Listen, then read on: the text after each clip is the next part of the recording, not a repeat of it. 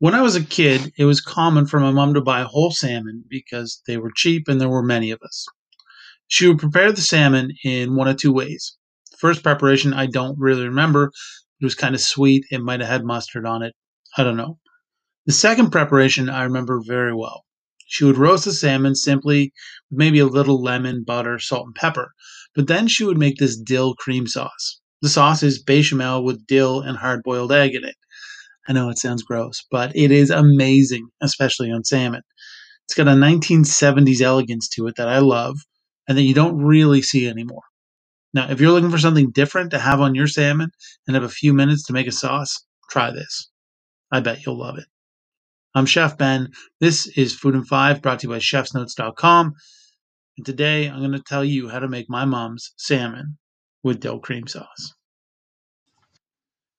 Ladies and gentlemen, before we get to this episode, I want to say that tomorrow, March 16th, 2021, my very first cookbook ever, the 5 ingredient cookbook for men, goes on sale.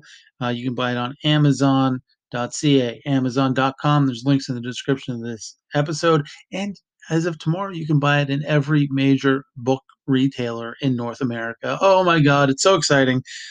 It's, for everybody, whether you're a man or not. It's got every recipe is 5 ingredients or less. It's great for beginners. It's great for people who are just looking for some new ideas in the kitchen. There's all kinds of stuff in there, from some Asian recipes to Mexican recipes to kind of home comfort food recipes. All kinds of stuff. Check it out. The 5 ingredient cookbook for men. You can buy it. You can pre-order it on Amazon now, and as of tomorrow, you can buy it in every major book retailer across North America. And if you do, or when you do get your copy, it would mean the world to me if you left a review on Amazon. It would, help with the positioning of the book on Amazon, and it would just mean the absolute world to me. Thank you so much. Oh, and it makes a great gift. If you're somebody who has a young man or woman in their lives and they don't cook, maybe this is the perfect gift for them. The 5 ingredient cookbook for men.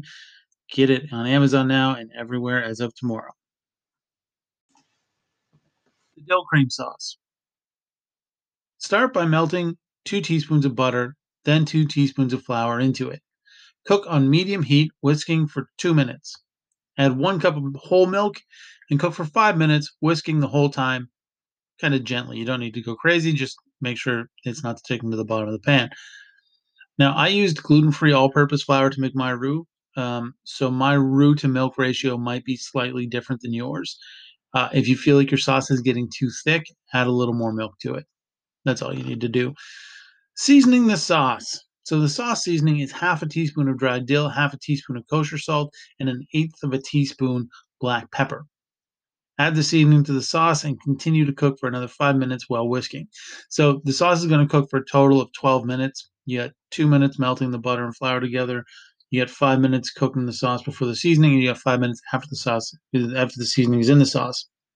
And what this is doing is you're just cooking the flour. If you don't cook it for this amount of time, it's going to taste like raw flour. It might be a little gritty. So that's why you have to cook it for about 10 to 12 minutes, is just to get that raw flour flavor out of the sauce. And you do that whenever you make a bechamel, not just this sauce. Um, yeah, and like it's really easy. You just got to stand there and whisk for a while. And before you start making the sauce, you should boil 2 eggs for 7 minutes. Drain off the water, crack the shells with the back of a spoon, and then submerge the eggs in cold water to make them easier to peel. Peel and dice the eggs. And then once your sauce is ready, once your seasoning is in there, it's finished cooking, take it off the heat, stir the eggs into it, taste the sauce, and adjust the seasoning with salt and pepper if needed. So the sauce is bechamel with dill, salt, pepper, and boiled eggs. That's it. And again, I know it seems weird, but it's so good. Pan-seared salmon. So the amount of sauce this recipe makes is enough for 4 salmon fillets, but it was only my wife and me, so I only bought 2 fillets. Now, season the salmon, 2 or 4 fillets, whatever you want. It doesn't have to be salmon, any kind of red fish, like char or trout is really good. Season the salmon with salt and pepper. Heat a large oven safe skillet over medium high heat. Add in 1 tablespoon of olive oil, then the salmon. And this is very important.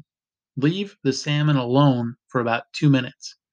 Don't try and flip it before it's ready, because if you do, it's going to stick to the pan and you're going to break your salmon up and it's not going to look very pretty. Leave it alone for about 2 minutes or until it just starts to brown, until it starts to loosen up from the pan. You may need to wiggle it a little bit, but you shouldn't have to force it, and it'll loosen on its own. And then you flip it, and you're going to add half a bunch of asparagus to the pan. So you buy asparagus in a bunch, take half of that bunch, put it in the pan with the asparagus, then pop the whole thing in a 400-degree Fahrenheit oven for 8 to 10 minutes or until the salmon is cooked. Completely up to you how you like your salmon done.